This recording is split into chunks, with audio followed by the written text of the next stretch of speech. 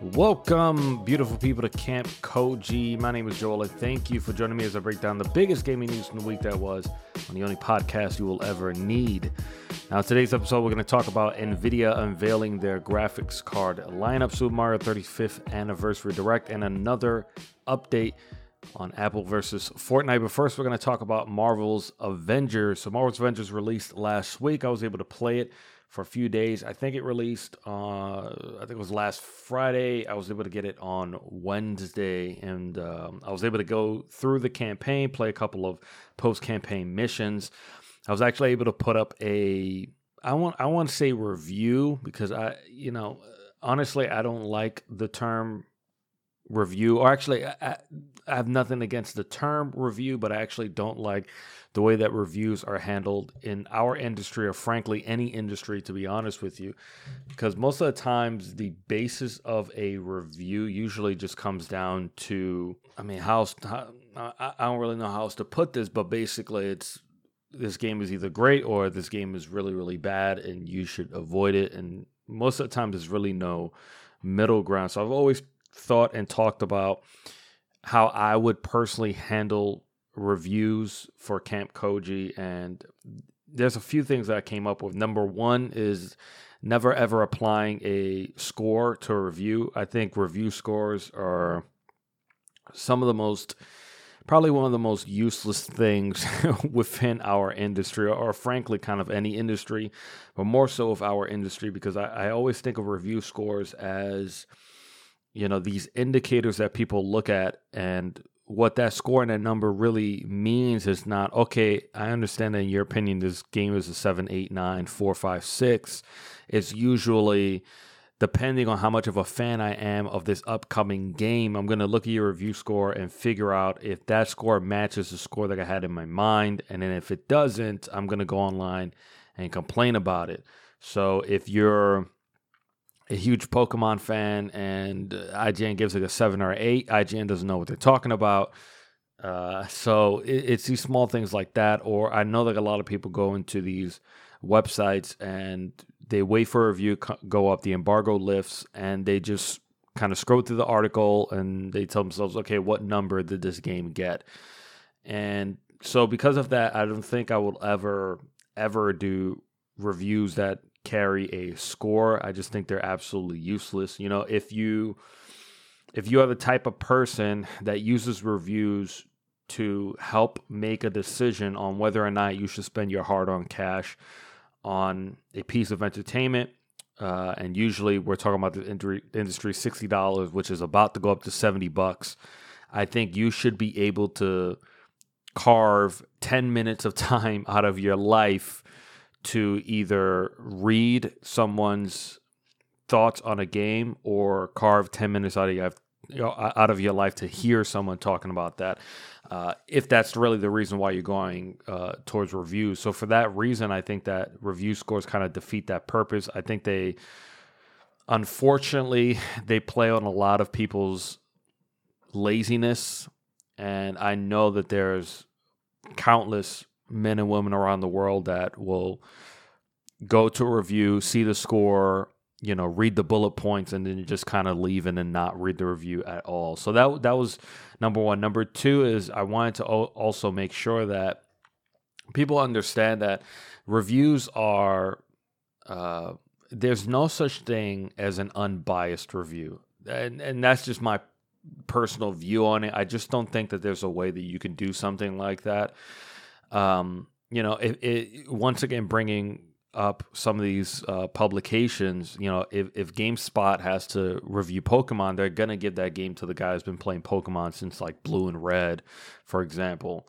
And there's just no way that there's not going to be any sort of personal feeling put in on it, So the way that I tend to approach reviews, or the review that it did for Marvel's Avengers, and hopefully going forward, is very, very simple, which is looking at it from a subjective point of view and understanding the reality of entertainment media as a whole, which is, even though something is not good to you, it doesn't mean that it's bad. And that was really the way that I looked at Marvel's Avengers. I really enjoyed the campaign.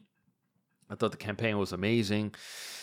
Definitely way better than I thought it would have been, especially because I feel like Square Enix did a really, really poor job kind of selling this game. I think they focus so much on, hey, we're post-launching heroes, and they focus so much on a loot system, and they focus so much on trying to get this game to be the next big, game as a service, that they honestly, their marketing department just plumb forgot to try to sell us this story. And honestly, I do feel like it was kind of a mistake, especially when I think about the beta. I kind of think to myself, like, man, they would have put that opening level where you're with Kamala Khan on the Chimera, and it's like the Avengers Day, and it's the celebration. There's all these different booths. It really does feel like you're at a Comic-Con. Probably one of the first few times I've ever felt that in a video game. Like, man, I really do feel like I'm in a convention. It felt alive. It felt real. It felt grounded.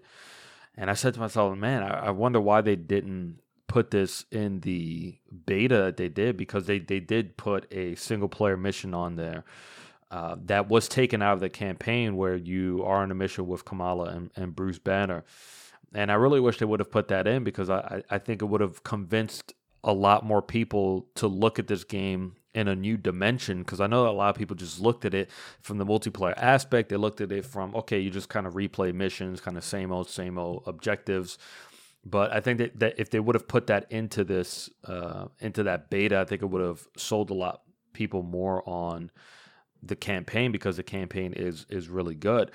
And the kind of review that I put on, which for the future, any of these that I do, they're going to be that same name, Let's Talk About, because like I said, I don't want it to be just a traditional review. I ended it with saying, look, if you're really into this type of game, if you know what you're going into when you get this game, or what you're getting yourself into before buying the game, I think you absolutely will love it. The combat is definitely way deeper than I thought it was. I remember at one point, after, I think it was one of the last times that we saw the game, I want to say it was earlier this year, I kind of made a joke. I think it was I joked on Twitter that the game feels like you could play it with like cell phone controls, because that's kind of the way that it looked. But the combat is way deeper than it looks on the surface, especially once you start upgrading those skill trees. There are a lot of just really cool, dope moves that you can unlock. One of my favorites was you can unlock a move for Captain America where you can throw the shield, and when it comes back to you, you can kick it back if you get the timing right. So small things like that, you kind of really do begin to open up your character, or excuse me, your favorite hero. My personal favorite was Miss Marvel. I just think that they did a really good job of taking her powers and translating it into this in-game combat. And one of my first thoughts when the game was announced was, okay, if we can go on missions, but we both can't use Iron Man, I felt like that was sort of a little bit of a deal breaker, because I felt like, man, what if the Hulk feels more powerful than any of the other heroes? But I think that the team did a really good job of not letting any Avenger feel weak. They just feel very, very different.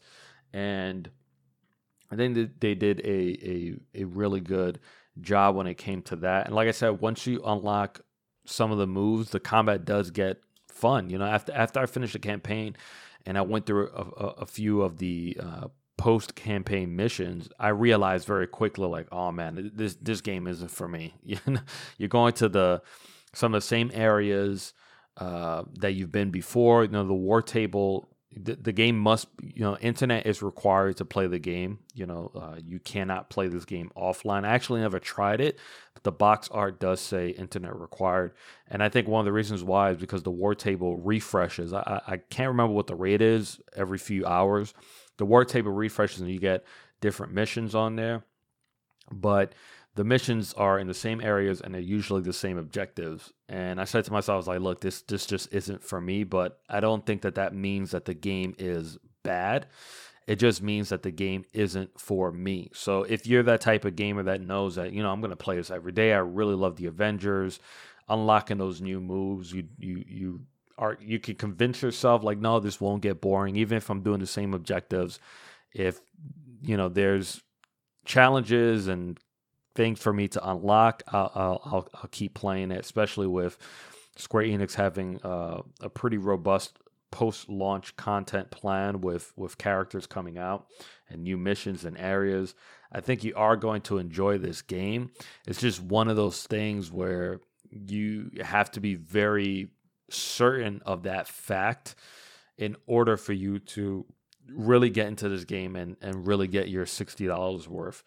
This is also one of those titles where, I'm going to be honest, in November, Black Friday week, I could definitely see this game going for like $30 or $40. So if you're a little bit patient, this game kind of does feel like that type of game where Square Enix would say, let's take advantage of Black Friday. This being a game as a service and them really pushing something like that, I could definitely see retailers dropping this to like $30, $40 for Black Friday. Especially now with Black Friday happen, pretty much this year's Black Friday is going to be almost all digital.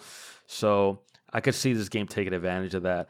But look, the campaign was great. I thought the game was really kind of fun to play. Unlocking new moves did make the characters a lot more interesting.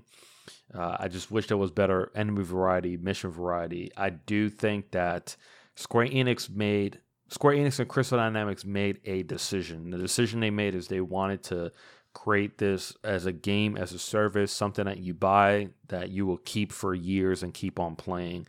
And unfortunately, I think that was, while I don't look at that as like a super greedy, evil route to take as a company, I do think that it sort of dominated the design ideas around this game. And I think that's like one of the reasons why this game even has this gear system, which I looked at it, I was like, man, this game, it kind of just doesn't need a gear system. It doesn't. I think with the skill tree, there are certain skills that you can apply where you can choose from like 3 different effects for some of your special moves and things like that, like being able to have small modifiers, I think would have been just enough.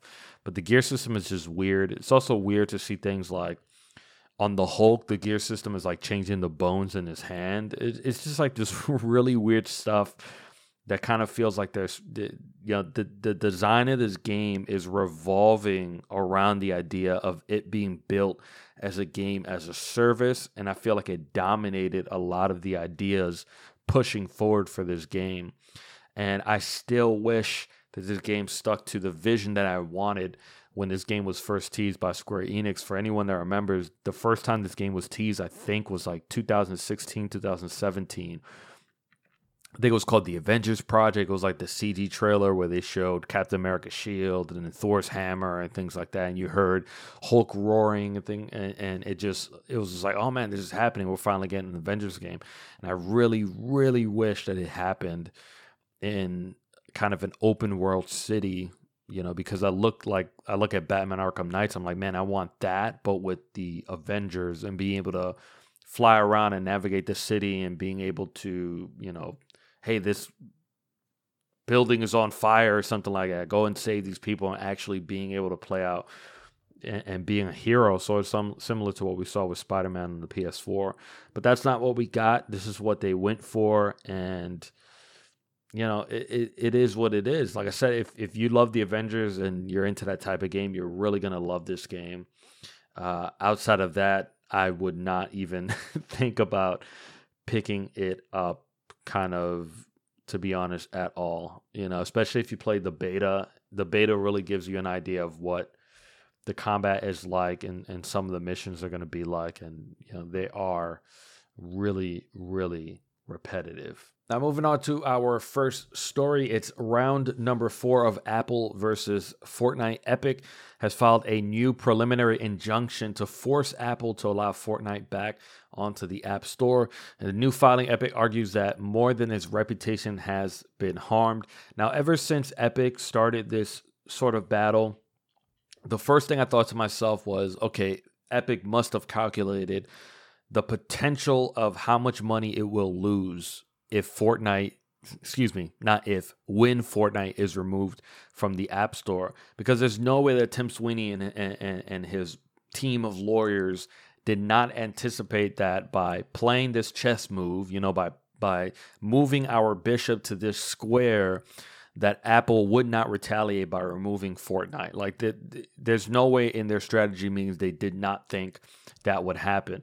But I always have wondered, how big of a platform is iOS to Fortnite? And my personal thought was, okay, if they're taking this risk, then that must mean that it's probably not that big of a chunk of Fortnite players. But I was sorely, very, very wrong. So according to Epic, they say that their daily active users on iOS have declined by over 60% since Fortnite's removal from the App Store.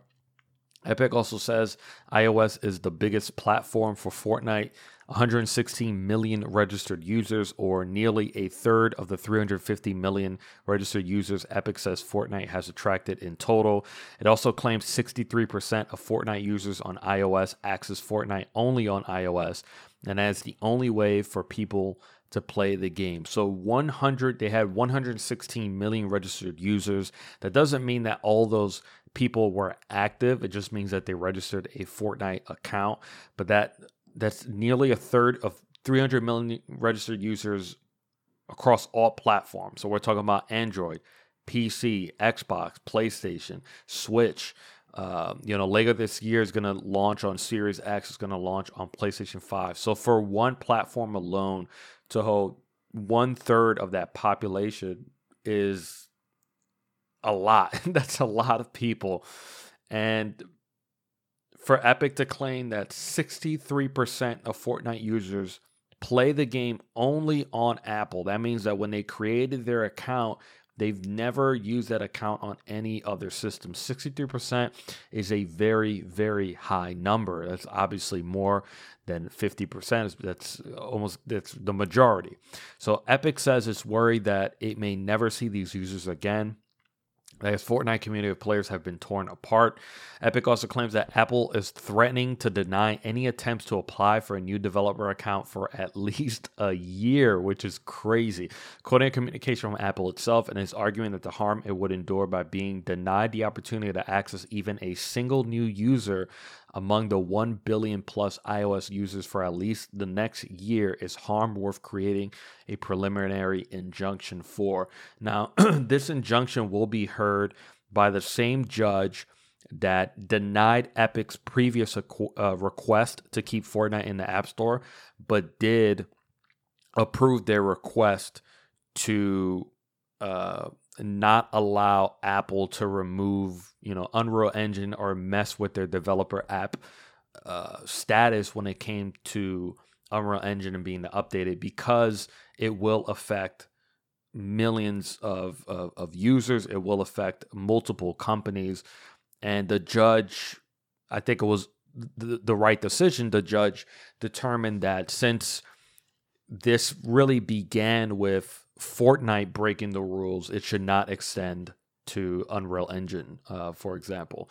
But to find out that right now what could be happening is that Apple could be saying, hey, not only can you not get Fortnite back into the store for at least a year, you won't even be able to apply for a new developer account for at least 1 year. And this is something I was talking about weeks ago when we spoke about this on the show, which is I hope that Epic understands that this fight they're about to take could last, up to a year. When we talked about sort of the fight that they have with Google over Android and not placing Fortnite on the Play Store, that lasted, I think, 16 to 18 months.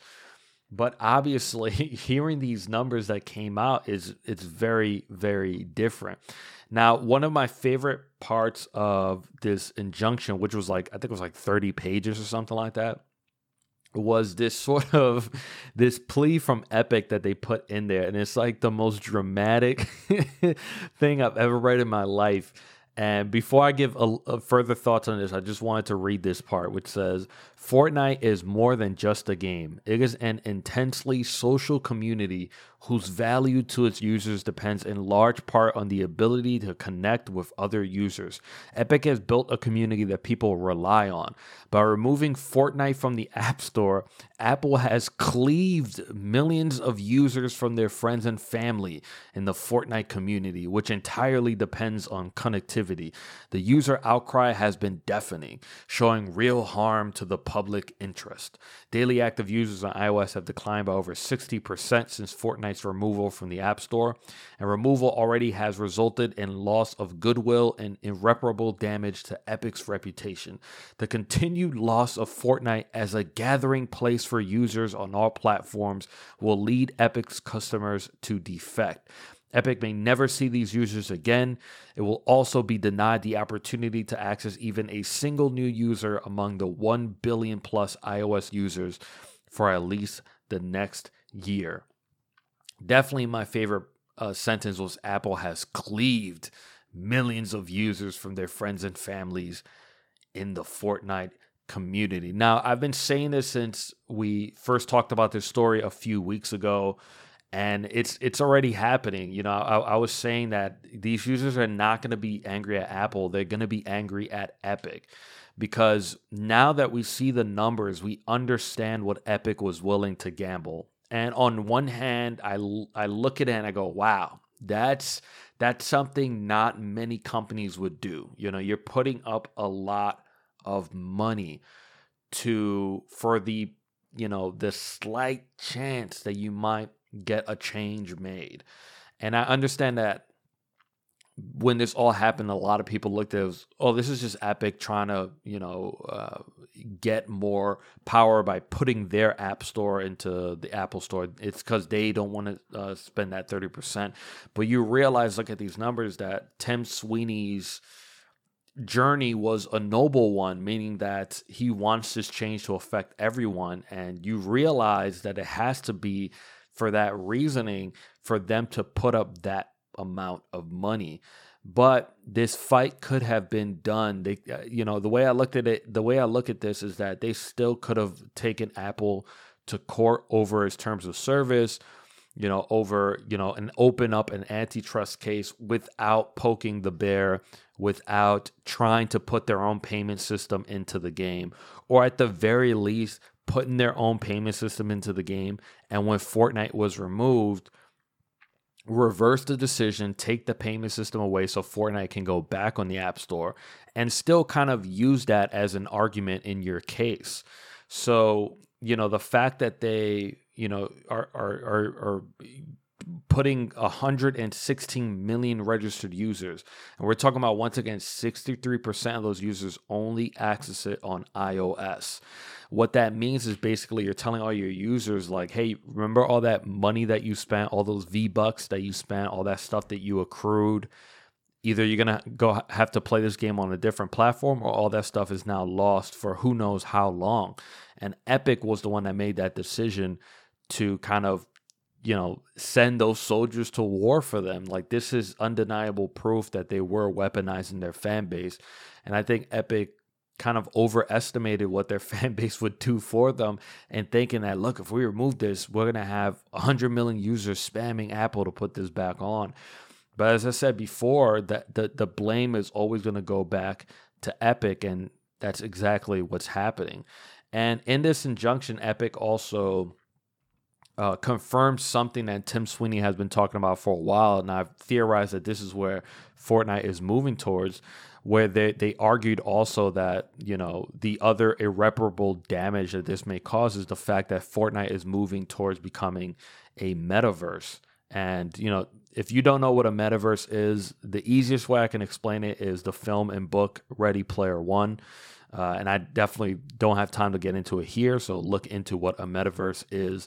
But it's almost like a persistent virtual space with its own economy, and, you know, all these other different definitions about it. But Tim Sweeney has been trying to build this for about a decade now, and Fortnite is the closest that he's gotten. So part of the argument to the court is telling them that, you know, Fortnite is not just a game, it's a platform. It's similar to like Facebook, for example. It's where people come together to congregate in our space, in our game. Honestly, it's not going to work. I don't think that the judge is going to grant them this preliminary injunction. And it sort of looks like maybe Epic wrote a check that they won't be able to cash, because I tell you one thing, the $2 trillion company is not going to be the one that's going to fold, because this is like an example. This is a very important fork in the road for Apple. This is literally like someone comes into your casino, cheats and steals you out of your money. You know, this is casino. You have to take them to the back room and take the hammer to the dominant hand. This is literally what it is. You have to, Apple, I think they feel like they have to make an example out of what's happening right now to scare all these other companies from doing the same. So, you know, we'll see how this plays out. But round 4 once again goes to Apple. Apple is dominating this fight. Now, in the next story, we're going to talk about NVIDIA. NVIDIA unveiled their RTX lineup last week. The RTX 3070 card, 8 gigabytes of memory that is supposedly 60% faster than the RTX 2070. The 3080 will use 10 gigabytes of GDDR6X memory, which they claim to be twice as fast as the 2080. And the RTX 3090 can handle 8K gaming at 60 frames per second. Now, I was a little bit concerned about this NVIDIA event because they've been teasing it for about a month now.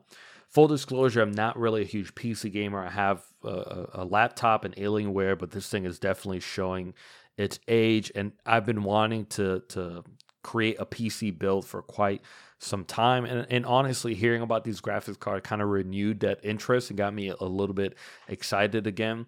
So I was kind of a little bit concerned, like, man, NVIDIA has been teasing this for, you know, almost like a month now, it feels, counting down to all these different milestones with NVIDIA. And, you know, talking about the announcement of like Far Cry and what that meant for graphics during that time. It was a really cool buildup.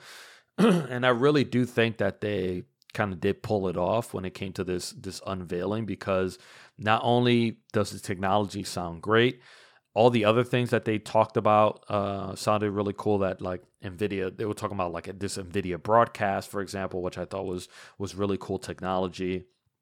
I should have written this into my notes. The only thing in my notes are talking about the graphics card, but I don't remember the exact name of it. But that latency technology that they were talking about being built into the monitors, 360 hertz, I think it was, like everything tech wise sounded really, really cool that they were talking about.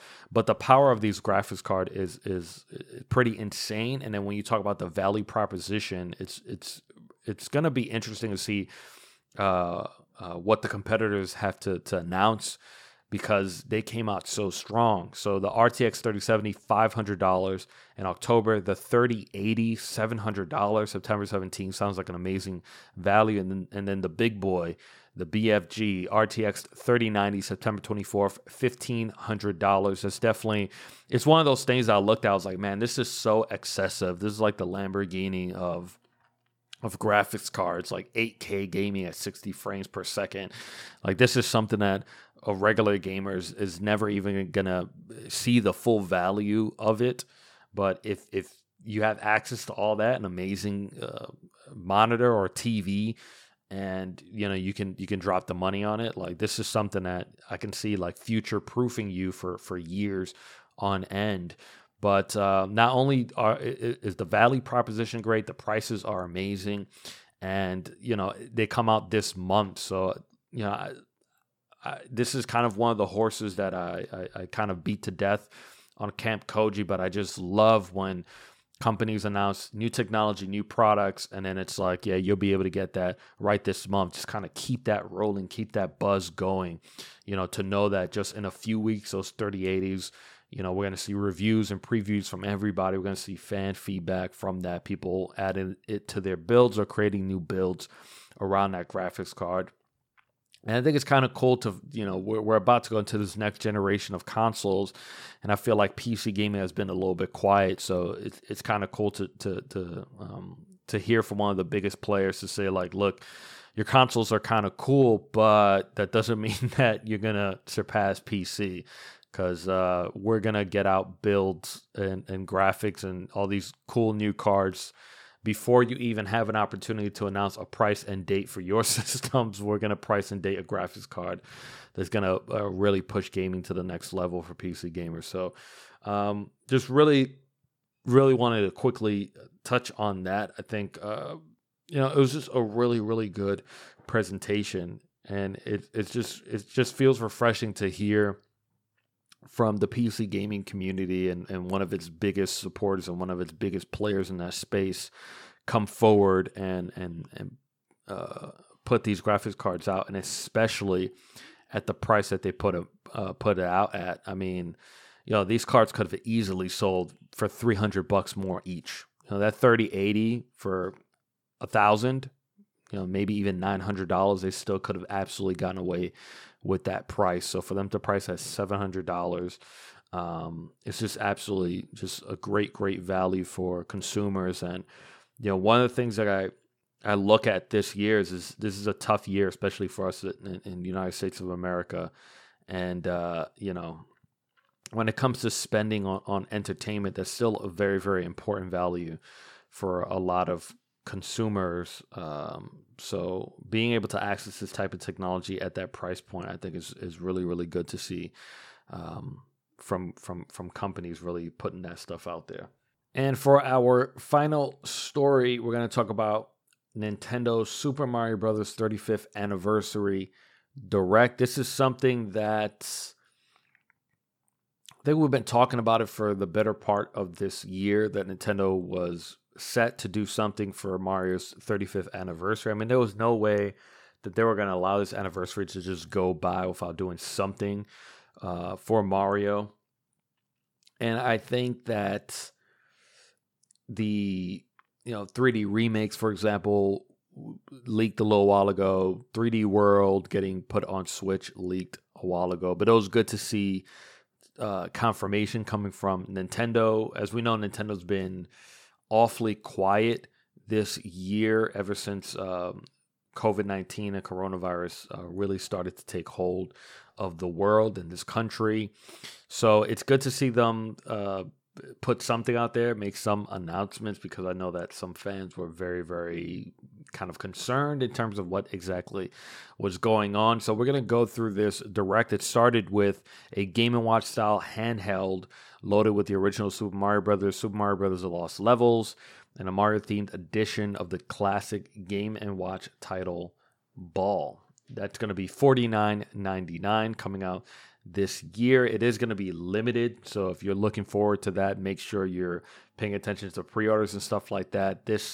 I really can't stress this enough. I can almost guarantee you that they did not manufacture many of these for a few reasons. Number one, this Game & Watch style handheld is directly, like if you look at the box art, it directly references Mario's 35th anniversary. Anytime Nintendo does an anniversary and there's a logo created for it, for example, anything that logo is printed onto has to be limited. So you take that on top of the fact that this is a handheld. They're just not going to make that many of these. So if it's something you're looking forward to, make sure you pay attention, because I feel like these are going to go really, really fast once pre-orders start. And then your only choice is going to be eBay, which you definitely are not going to be paying $50 for that. That was followed by confirmation that Super Mario 3D World is getting a Switch port, online and local co-op multiplayer. And then new levels as part of something called Bowser's Fury, which they kind of didn't really go too in-depth on. They just kind of showed this short teaser about it. So we don't really know exactly what that's about. Super Mario 3D World was actually one of my favorite Mario games. It's just a really, really classic 3D platformer. So I think it's really good to see it coming to the Switch. I think this is something that, when we think about the Switch and the fact that it launched, or the launch window was Mario Kart 8 Deluxe, and they kind of opened that window for Wii U ports to come over. Obviously, Wii U was, saying it was a failure for a Nintendo system is probably an understatement. So to see them putting this out here or putting it back on Switch, I think is really, really important, because I know a lot of people missed that game, just like any other Wii U port that they've done so far. They also announced a Cat Mario and Cat Peach amiibos coming, and that releases on February 12th, 2021. We don't know what those amiibo do just yet. They didn't go that in depth into it, but once again, I thought this was really, really important for them to do. Then they announced Super Mario Bros. 35, which Nintendo calls a competitive online battle game. You compete against 34 other players to be the last Mario standing. Enemies of figure will be sent to other players' courses, and players can activate special items. Launches on October 1st, digital only, exclusive to Nintendo Switch Online members. The game will be playable until March 31st, 2021, so it is available for a limited time. I found it kind of funny. Some people were joking around that I think it might have been earlier this year that someone programmed a Super Mario Battle Royale. You can go up against 99 other players to try to get through a Mario level, and obviously Nintendo sent them a cease and desist, and people were like, oh, I wonder if it's because they were making this, and no, that's not why. It's because it was a Mario game. Like, that had absolutely nothing to do with this game being in development at Nintendo. Those things are not tied together. Then they announced Mario Kart Live Home Circuit, which I thought was actually pretty cool. Created in partnership with Velan Studios. Mario Kart Live Home Circuit brings the fun of the Mario Kart series into the real world by using a Nintendo Switch or Nintendo Switch Lite system to race against opponents using a physical kart. $99.99 is a Mario set or a Luigi set. It's kind of cool. It's like an AR experience. You use on your Switch, so you can place physical gates. One thing I thought was kind of cool is when you hit a cart with an item, the cart stops for a little while. You could play it with up to 4 players. Obviously, you will need 4 carts. Comes out October 16th. Once again, $100. I can see this being really, really popular for the upcoming holiday season. So I could see this being in stock throughout the rest of the year. Hopefully, they can keep up with the demand, because I feel like this is going to sell really, really, really well. And I like to see Nintendo experimenting with AR. This is something that I actually just spoke about last week, about if there's an upcoming Switch, I could see Nintendo adding a camera and doing something with AR. So it's kind of cool to see them actually applying that. Like I said, it looks really cool. Then they announced some product announcements: T-shirts based on the upcoming Splatfest, Super Mario items, and Animal Crossing. A pair of Mario Pumas, which promptly sold out really, really quickly. Black Milk is doing a clothing line, Mario Monopoly, and Jenga. Then they announced Super Mario All-Stars was added to the eShop. And then finally, Super Mario 3D All-Stars, which is Super Mario 64, Sunshine, and Galaxy in one compilation. And then the news that sort of struck the internet and had everyone speaking about was the fact that the Super Mario 3D All-Stars will be sold from September 18th until March 31st, 2021. The physical edition is limited, and they announced that the digital version will only be on the eShop until March 31st. Now, fans immediately responded by calling out Nintendo for taking advantage of FOMO in order to drive sales. For those that don't know, FOMO stands for fear of missing out. And that's false. That's just wrong. That's not true. Others accuse them of doing this for the expressed purpose of padding their fourth quarter to make shareholders happy, basically as a way to increase sales and bring in extra revenue.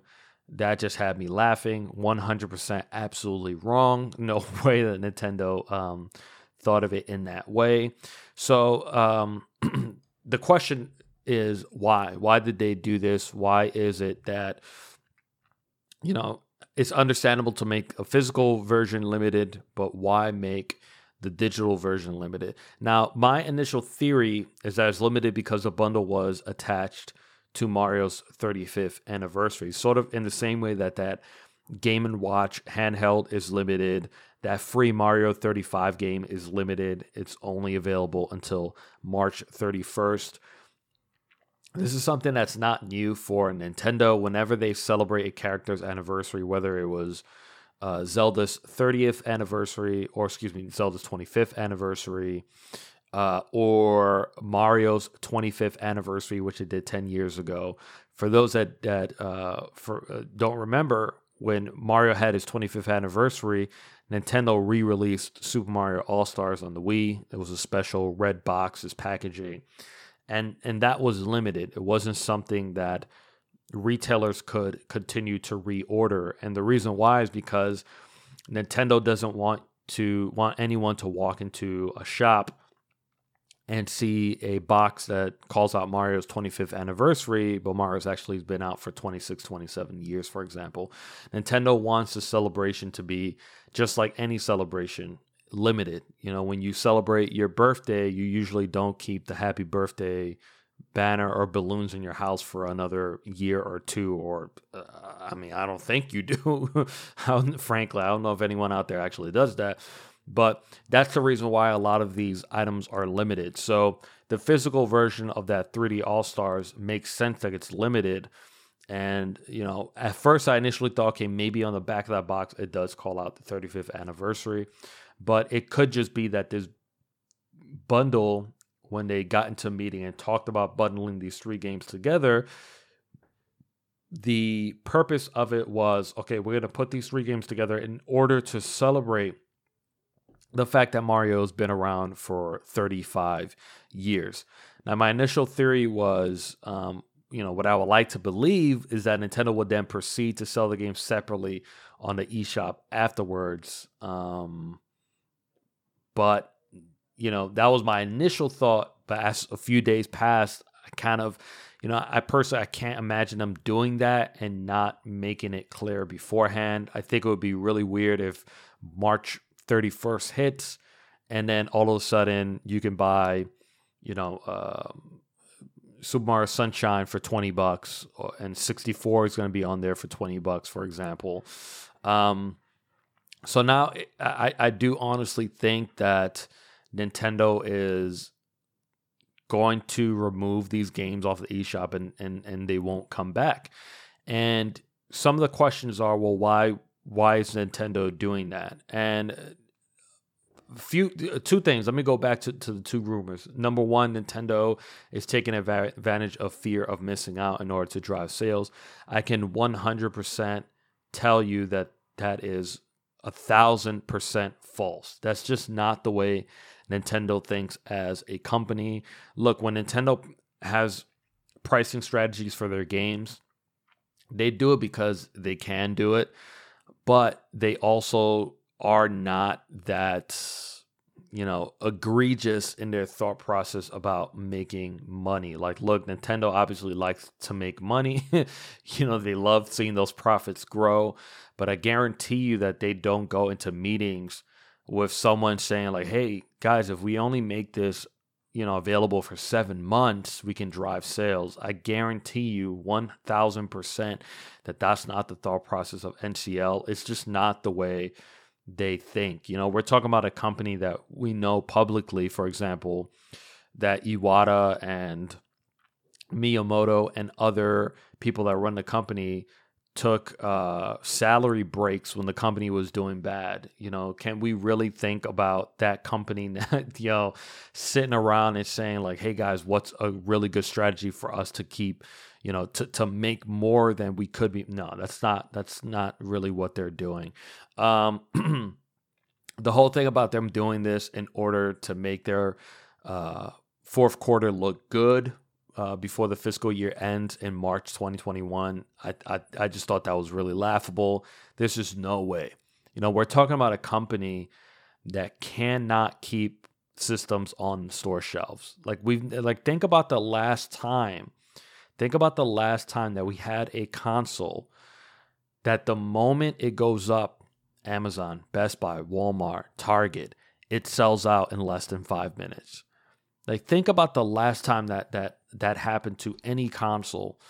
And I'll tell you, I'm going to give you the answer. The last time that happened was the Super Nintendo Classic and the NES Classic. That was really the last time that there was this type of fever, like you got to get to it quick before it sells out. And we're going into a holiday right now where two of your biggest competitors are going to try to convince people that they should go buy a $500 or $600 system, and here you are going to a holiday with a $200-$300 system with one of the strongest first party lineups ever made.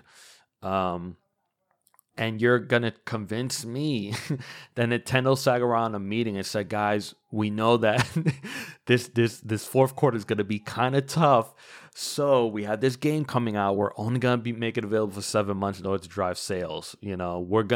Our entire final quarter is going to rely on these 13, 20-year-old games. We're going to use this to drive our holiday. Come on, man. That's just ridiculous. It's not true. Once again, 1,000% it's not true. I really just look at this as this was an NCL decision, Nintendo Japan, where I'm going to tell you something about Nintendo that some people don't know. Nintendo, a lot of the decisions that are made by Nintendo are done by NCO, Nintendo Japan. They're the ones who make the broad stroke decisions when it comes to their products, and that's where everything is developed and made. That's really where the journey begins. When it comes to NCL, they don't like to focus on the past too much. That's just how they are the company. They understand, they as the years have gone by, NCL has begun to understand how important and how imperative nostalgia is here in the United States of America. Nostalgia is not really something that's big in Japan. And but with that being said, they understand, celebrating and looking back and celebrating their mascots and their icons and some of their greatest games and the memories that people have attached to them. But they don't like to spend too much time looking back. They want you to look forward. They want to talk about Nintendo Switch. They don't want to spend too much time talking about Super Mario 64. They rather you be talking about Super Mario Odyssey and whatever the next Mario is. And that will always supersede profit. 100%. It just always will. And if you don't believe me, then if I was wrong about that, that means that you would be able to walk into a store right now and buy an NES or SNES Classic. There's a reason why those consoles do not exist. And it's not just because they virtually added them to Nintendo Switch Online, for example. It's because Nintendo doesn't want that on the shelf. They want parents, they want players, they want kids talking about Nintendo Switch. They don't want you to go to a store to buy a NES Classic and play a Mario game from over 30 years ago. They want you playing Odyssey. They want you playing the newest Mario Kart. And I think they're right in that sense.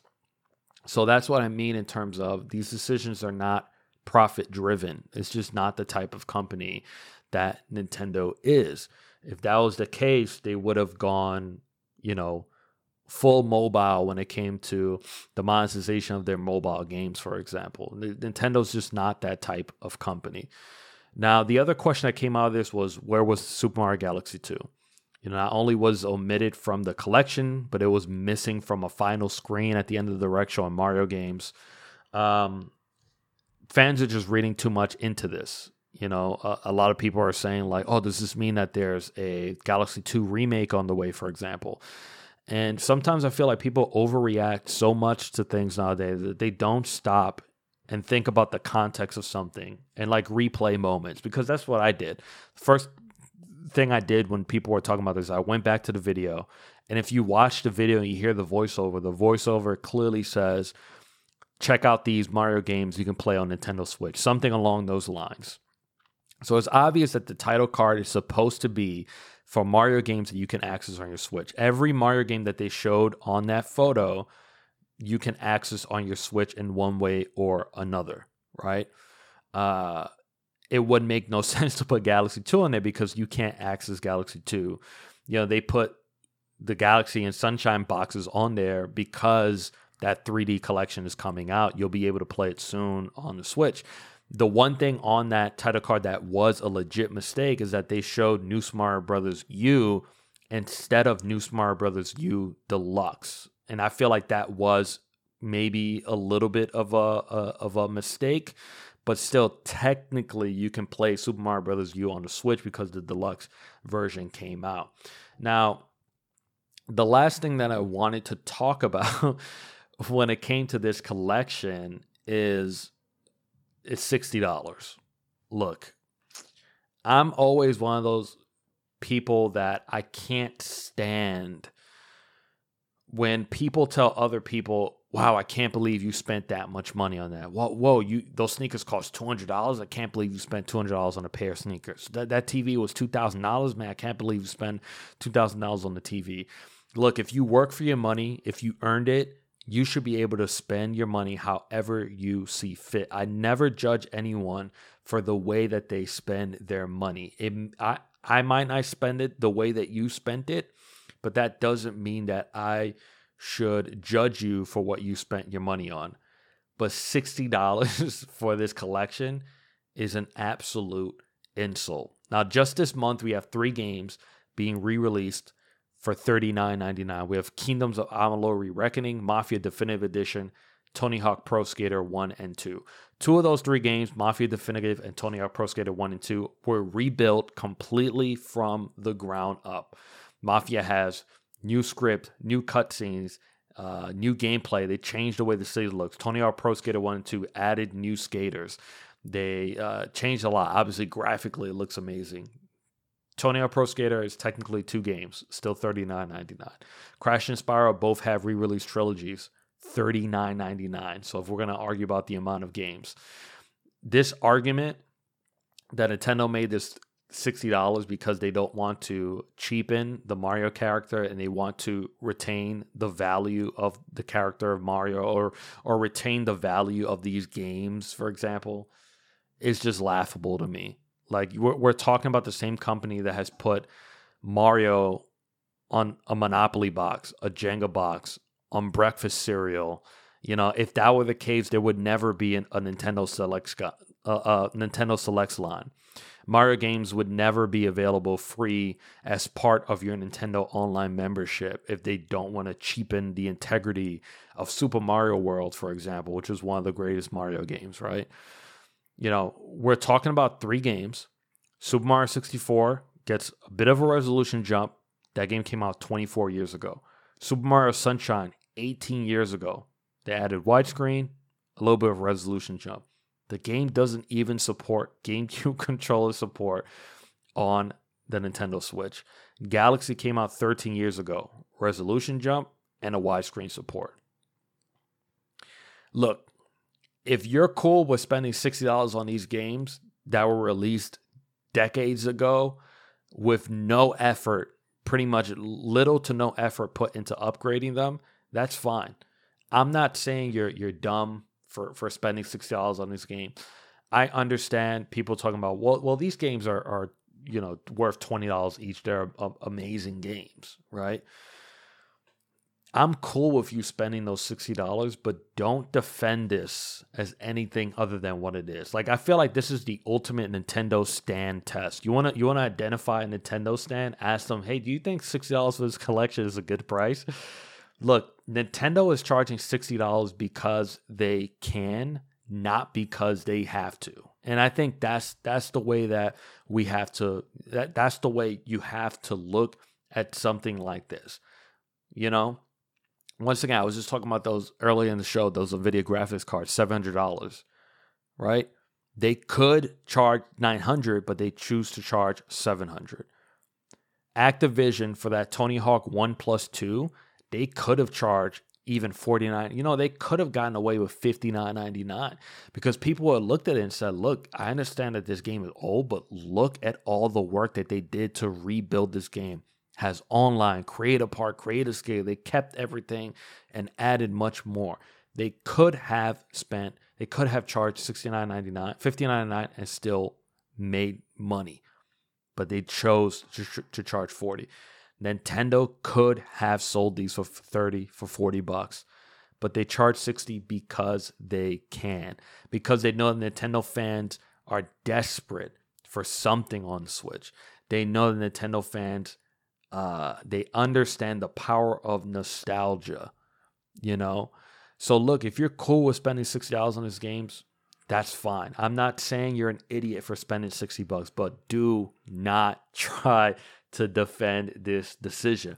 Look, I'm one of the biggest Super Mario Sunshine fans I know. I have been defending this game since the day it came out. I still think, to me, it's one of the greatest 3D Mario games. I think it's the one that gets dumped on the most. I don't understand why. I think it still has the best soundtrack, some of the best platforming, the best challenge. I love the FLUDD. I love everything about Sunshine. There's no way I'm giving Nintendo $60 to access this game. It's just not going to happen. And even if they sold this game separately for $20, I still probably wouldn't. The fact that they couldn't have even put GameCube controller support into it proves exactly what this is, which is Nintendo said, hey, let's find a cool way to celebrate Mario's 35 years. And someone brought this up and they said, okay, give me a report. Tell me how much this is going to cost for us to port it over. This probably wasn't even Nintendo that made this port. They probably even brought in another company just to create these ports for them, you know? This is something that was very, very cheap that's going to make them a lot of money. And at first I looked at it as like, man, there's no way that Nintendo's going to put any work into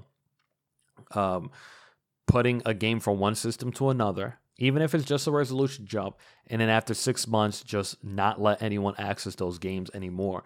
But that's exactly why they didn't put that much work into it, because they knew from the beginning, look, I don't want people going into a store, going to the eShop to buy Galaxy, to buy Sunshine, to buy a game like 64 from 24 years ago. I want them to go to the eShop. I want them to go to their local Best Buy and get Odyssey. I want them playing the latest Mario game, and that's really what it is. I do not think that they are going to bring Galaxy 2 to the Nintendo Switch. I do not think that's going to happen. I understand that people looked at it as like, man, this was one of the best ones, but I feel like the fact that Galaxy exists on the Switch in one form or another, even if it's a limited time, I think it's proof that they won't do Galaxy 2. The only way they would do it is if they do something like what they did with 3D World, which is, you know, kind of a dedicated effort to put this out there. And how weird would it be if you go into a store and there's a Super Mario Galaxy 2 for Switch, and then the question is, well, where's the first one? And you can't access it because they removed it. And then how else would you package that game, rebrand it? I just kind of don't think Nintendo would go through all of that, especially with what I'm saying, which is they want to focus on the future in these new games. And look, that's the thing. Like I said, I don't understand how people can have that much brand loyalty to a company that they can't see something that's right in front of their faces, that they can't understand that. You know, when you're in an industry, you understand that the industry sort of supports each other to set a precedent, to set something that, you know, consumers become accustomed to. And, you know, when you break away from that so egregiously like this, this is egregious. You're talking about 3 games that came out decades ago, and you're charging $60 for them. It's madness to me. But you cannot defend Nintendo from this. You can't say, oh, they're doing this because it's the integrity of the games. No, they're doing it because they can. And I respect that. I respect that decision. Nintendo's one of the few that could get away with something like this. Trust me, PlayStation can't do this. They just can't. They can't, add the God of War trilogy to PlayStation 4, PlayStation 5, and it be the original resolution looking exactly how it is and get away with charging $60. They just can't. because Sony fans are not going to be at the front line saying, no, God of War is the integrity of the franchise. They have to, retain that value. But Nintendo knows their fans are going to do that. One of the first things I did when this thing came out, I texted a Nintendo stand that I know. And I was like, I can't believe Nintendo's charging $60. And you know what he said? He was like, oh, these games are gold. They're gold. Gold doesn't lose its value. And I was like, man, there it is, that stand talk. And that's exactly what Nintendo wants. They want their stands to be at the front lines to say, no, this isn't about profit. Yes, it is, man. There's a reason why if you go to a store right now, Legend of Zelda Breath of the Wild is still $59.99. 3 years later, never goes on sale. The reason why is because that game has never stopped selling. And if I can continue to sell this game at 60, why would I ever drop it to 40 or 50? There's a reason why games have price drops and sales, is because that number dips. The stock starts to, if we look at it like it's like a stock market, starts to dip down. These companies have to drop the price in order to renew interest and bring people in. Nintendo never has to do that. So why would they? So it's just one of those things where, once again, please, for the love of everything holy, stop defending these companies with your life. They will not do the same for you. These are companies. They are not human beings. Stop spending so much time and energy defending these practices when on the surface we can see exactly what they are doing. It's very, very obvious. Apple charges $200 for some earbuds that they manufacture for like $10, $5, because they can. That's why they do it. That's why Nintendo's charging $6, because they can. You can spend the money. It's okay. But don't tell me that they're doing this because they must maintain the integrity of the Mario franchise and Mario as a character. Not going to happen. Hot releases for the week. September 8th, we have Party Hard 2, PS4, Xbox One, and Switch. Star Renegades, Linux, Mac, and PC. Kingdoms of Amalur: Re-Reckoning, PC, PS4, Xbox One. RPG Maker MV, PS4, and Switch. September 10th, we have Mo Astray for Switch. And then we have the visual novel Vampire the Masquerade: Shadows of New York, PC, PS4, Switch, and Xbox One. Time to wrap it up. These are stories we didn't have time to get to. Crunchyroll and Adult Swim are teaming up to develop a 13-episode anime series based on Shenmue. Love this idea. I think Shenmue has a great story. I think it has a great backbone, and I think it could definitely exist outside of the video game, especially since the video game, the pacing of it could take so long to get through that story. I think it's great to bring this to more people. Since it is a Shenmue product, I'm looking forward to watching this in the year 2025. The Witcher 3 Wild Hunt Complete Edition is being re-released on PS5 and Xbox Series X in 2021. Visually enhanced, ray tracing, faster load times. The next edition will not only be free for PS4 and Xbox One owners, get that free upgrade, but also PC owners will also get the free upgrade. Pretty cool. Look, Witcher 3 is one of those games, I guess, like the greatest game according to everyone. I have not been able to play it.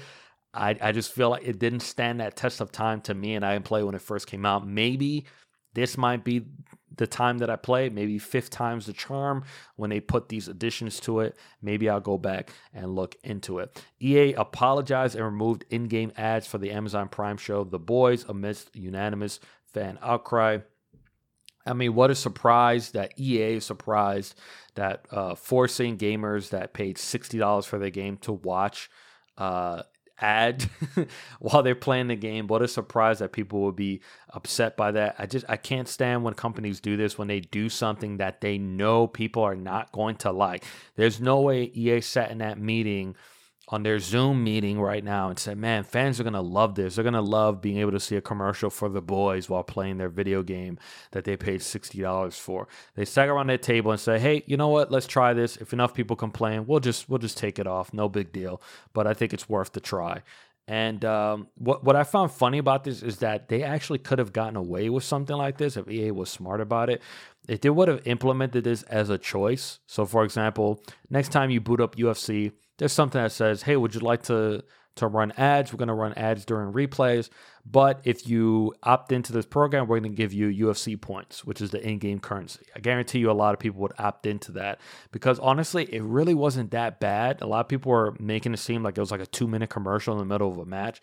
It was during a replay. It briefly showed the boys, very, very similar to what you would see if you watch a UFC fight. Even if you paid $100 for that pay-per-view, you're still going to see that, for example. And I think in one hand, I think people overreacted, but in the other hand, I understand because EA didn't make it very, very clear when you bought the game. But they could have gotten away with it. All they had to do was make it a choice and give people free points. People would have said yes. People would have sat there and said, oh, 2 seconds to watch the boys, something that if I'm a UFC fan is already normal when I watch UFC, and you're going to give me free UFC points, okay, I'll opt in. EA, get smart or hire me. Ubisoft has announced their next Ubi Forward event will be held on September 10th, along with confirming a new name for Gods and Monsters, Immortals Fenyx Rising. Shortly after, a Microsoft listing was published showing a December 3rd launch date, along with screenshots. Now, I first thought, look, this is unlikely. Ubisoft is releasing Watch Dogs Legion in October, Assassin's Creed in November. There's no way they're going to release 3 games 3 months apart, or even a few weeks apart. It just doesn't make any sense. But now I have a crazy theory. This might be completely false. But look, they're dropping this December. Maybe they'll do the one thing that I think companies need to start doing in the next generation, which is experimenting with releasing single-player games in portions. Instead of putting out a full-fledged 60-hour, $60 game, you put out a $20, $30, 20-hour game. So what if Immortals is actually a series, and the first entry is Fenyx Rising coming out on December 3rd, $20, $30, and then the next one is Immortals Zeus's Wrath or something like that, and it comes out next August, and that one's $20 or $30, for example. I think that will actually be kind of cool, but obviously we'll just have to wait and see if that crazy theory turns out to be true. And that's our show. I actually don't really have a shout out to anyone that's listening to this. Please check out our YouTube channel. Like I said, that me talking about Marvel's Avengers is on there, so please check that out, subscribe and like. All that stuff really kind of helps out. If you're listening to this and you're listening on Apple Podcasts, please leave us a review or share the podcast. It really, really helps out, and I would really, really appreciate it. Thank you so much for joining me. Please follow us on Twitter and Instagram at Camp Koji for future updates. Once again, I'm Joel, and I will see you next week.